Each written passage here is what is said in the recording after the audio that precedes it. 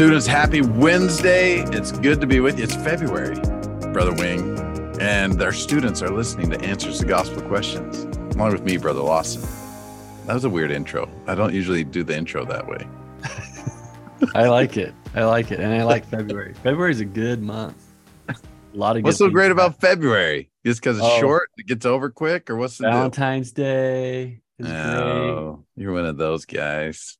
My birthday. Oh, I forgot when your birthday is. What kind of friend am I? What day in February is your birthday? 22nd, 222. Oh, that's right. I knew that. That's good. That's a good birthday. Yeah. Were you born on a Tuesday? Probably not. I don't know. No idea. That's too bad. Well, students, we're glad you joined us during the month of February, Brother Wing's birthday month. We'll be celebrating all month long here on Answers to Gospel Questions.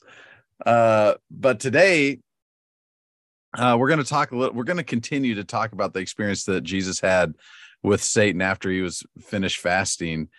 I was thinking about fasting because, Brother Wing, as you know, I'm trying to do pull-ups, like multiple pull-ups. I think I've done one pull-up. I set a goal to do a pull-up last year, and I did one. But now I want to do multiple pull-ups.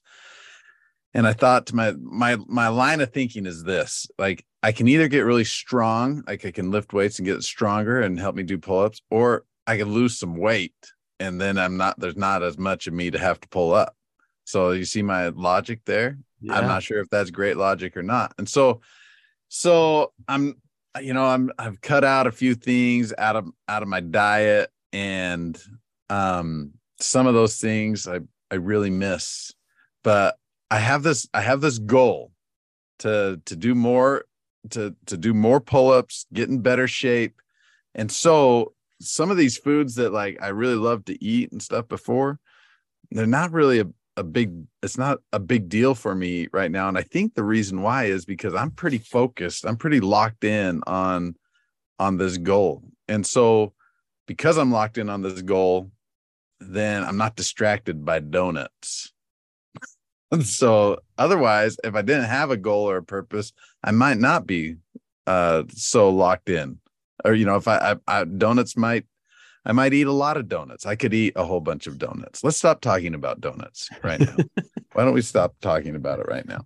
I like it. There's that statement that says, where your attention goes, your energy flows. I've never heard that statement, but so you're right now in your life, you're more focused on pull-ups than donuts. Yes, I am. That's where I'm at currently. And I hope to stay that way for a while. We're going to talk a little bit today about how Jesus was the perfect example of the way agency was intended to be used. So first, let's get a definition out there. Agency is the power that God has given us to choose his plan, to choose righteousness. That's different than saying agency is the power that God gave us to do whatever we wanted. All right. No, he didn't give you power so that you could do whatever you wanted. He gave you power so that you would do what he wants you to do. And so that's the whole test of mortality, right? Is how are you going to use that agency? Are you going to use it in the way that God intended for it to be used? So how do we do that? How do we get to that point where me, like donuts, and Jesus, like important things like fighting against Satan, use our agency in ways that God intends us to use? So what can we learn about the Savior here, from the Savior, in these chapters that talk about his temptations that he dealt with Satan? Yeah, this is a perfect chapter to talk about when we're thinking about agency as a gift, and we can use this gift to choose righteousness, right? The point of it. And here's a chapter where Satan tries to tempt the Savior to misuse his gifts, And then how does the Savior respond to this? So he preserves his agency and teaches us how to use ours and the point of it. And so these are quite fascinating. There's been a lot of people that have taken and kind of analyzed these types of temptations. I mean, one way to look at it is, there's an appeal to physical appetite with this first temptation, where he says, if thou be the Son of God, command these stones to be made bread. And then in the next temptation, there's an appeal to personal gain when when the devil says, if thou be the Son of God, cast thyself down, and, that would be a pretty dramatic scene to kind of show things. And he would get a lot of popularity and praise for that. And then there's the last temptation where the devil says, let's see, I lost it. Where you I'm in Matthew 4. You're thinking about donuts. Okay, yeah. All these things I will give thee if thou wilt fall down and worship me, the devil says. So there's this appeal to power in this. And you could kind of categorize a lot of our temptations into those three. Maybe you could look at these as categories of temptations, and encompassing some of the things that we face. And yet with all of them, like we mentioned last time in the podcast, Jesus responded with scripture to all of these regardless of it. But it's worth us kind of thinking here, like, what's the devil trying to do here? Or, why am I feeling this way now? And this doesn't match up with truth, but I am not, to your point, I am not bound to do something bad here. Like, I'm not being bossed around or forced into this. I have agency. I can make a choice here. And so I am free to choose righteousness. Even though it may appear like everything's working against me, or these feelings might be really intense right now. And yet there's power here. I have access to strength and gifts. We've talked about the power of the scriptures, the Holy Ghost, other examples that we have around us, our ability to just shift our attention to something else. Like, all of these are things that we can do and that we will want to take advantage of when our determination is to choose righteousness, but we are not forced into choosing wickedness. We have agency. And I think that's really what set Jesus apart. That's one of the defining characteristics, I think, of Jesus Christ, is that he always used the agency that he was given in a manner to promote the eternal truths of our Father in heaven. He never used agency, his agency, to do anything other than what his Father wanted him to do.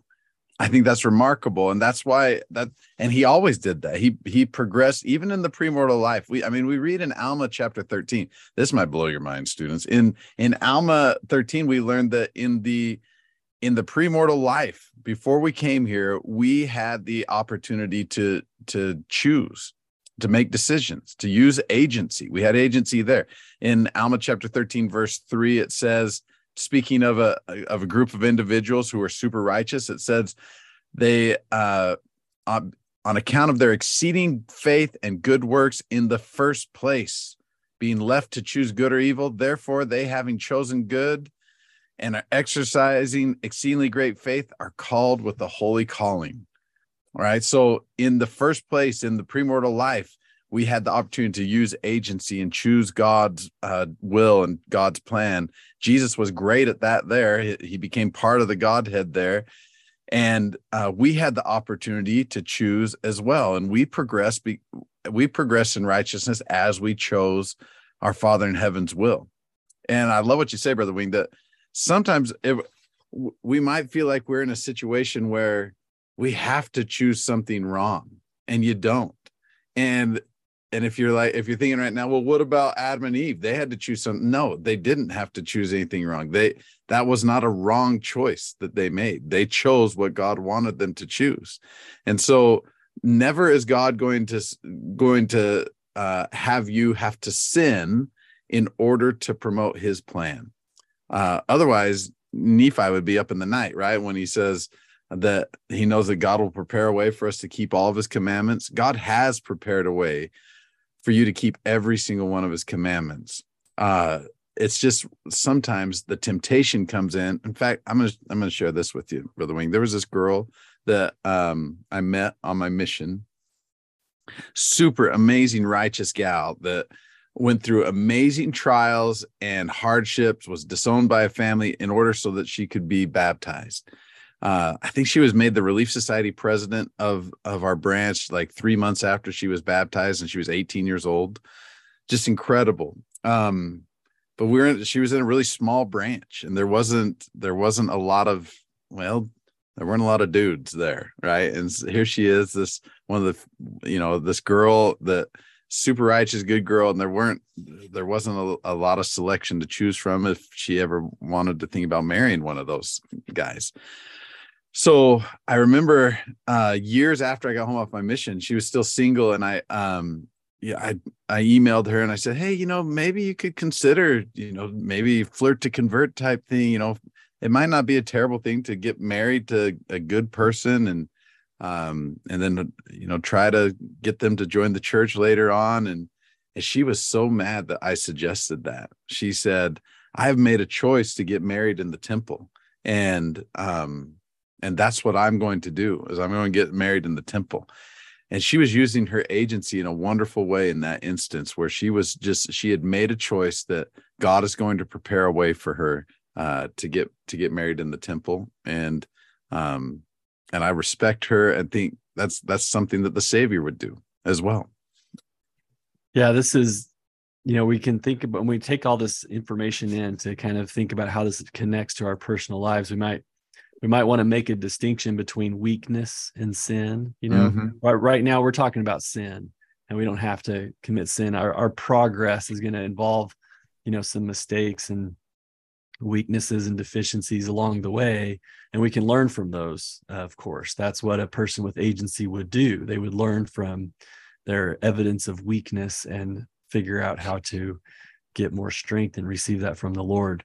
But the point here is that we don't have to choose sin, deliberate, willful rebellion against God, or to take the gifts that God has given us and use them in a way that would weaken our agency. I think it's another valuable point to say that, you mentioned the Savior perfectly used his agency, like he always used it in the right way.